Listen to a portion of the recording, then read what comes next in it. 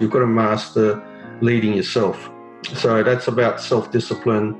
That's about experience. That's about controlling your feelings. So you've got to lead yourself. From Wise Mentoring is the Wise Guys podcast, a show about accounting and bookkeeping practice owners and the many stories, lessons, and tips from their experience of transitioning from a time-poor practice to a business that runs without them. I hope you enjoy and subscribe.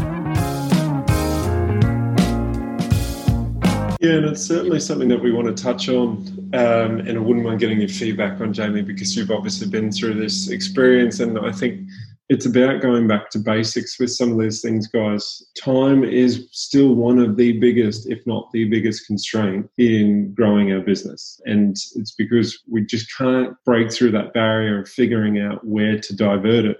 We can't make more of it. So we have to free up the time that we're currently spending on certain things in order to best use it. Or we hire good people and delegate properly to those people in order to again, free up our time. So Jamie, I always like the story of you telling us when Ed, and you obviously knew of the principles of quad A, B, C, D, or 1, 2, 3, 4, and working in quad 2 is where we want to be. But can you retell the story about how you positioned yourself to continually focus on working more in quad 2? I'm pretty sure to remind you, sure you know the story. If you don't, I'll prompt you. You might have to prompt me, but essentially the best way that you can do it is to, what I found was to list all the tasks that you do in a month and a year. In the early days when I did it, I probably had a list of 50 or 60 items. And then every board meeting, I would review what I'd moved out of urgent and important over across to not urgent but important. And every month I would look at that and I would feel pretty bad if I didn't take anything out of, quad 1. Mm-hmm. And so you got to have self-awareness, because when you go to work every day, it's so hard, it's so easy just to do the tax return yourself and say to yourself, oh, it's quicker if I do it myself. Or you'll say to yourself, I can make more money doing it myself, or it's quicker. And you've got to stop yourself there, because that's the very thinking that will stop you moving forward and achieving your goals. And for me, it was all about literally how much I could delegate and how fast I could do it. And I do.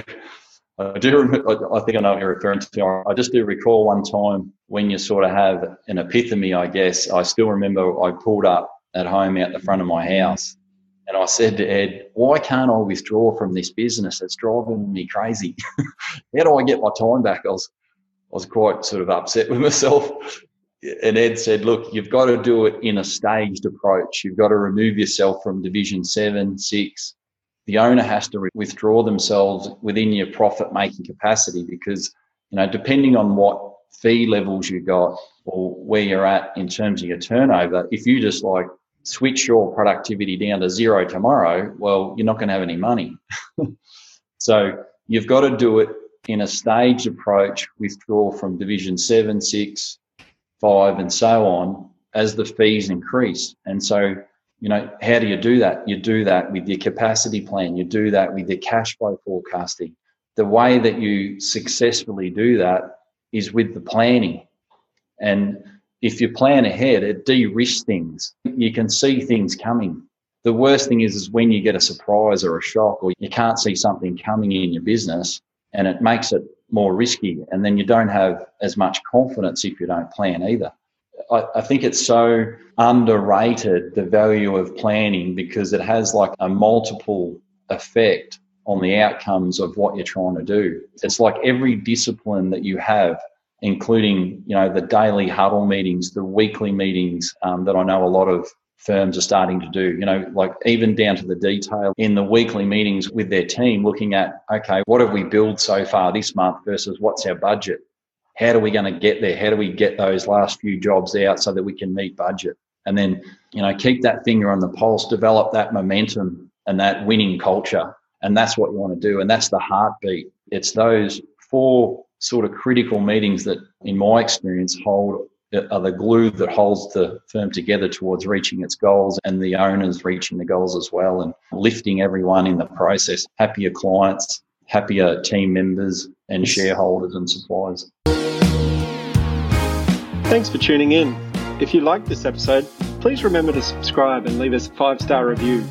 For more practical, wise tips on how to build a business that runs without you, head over to wisementoring.com/podcast to download a free copy of the Accountant's 20-Hour Workweek Playbook.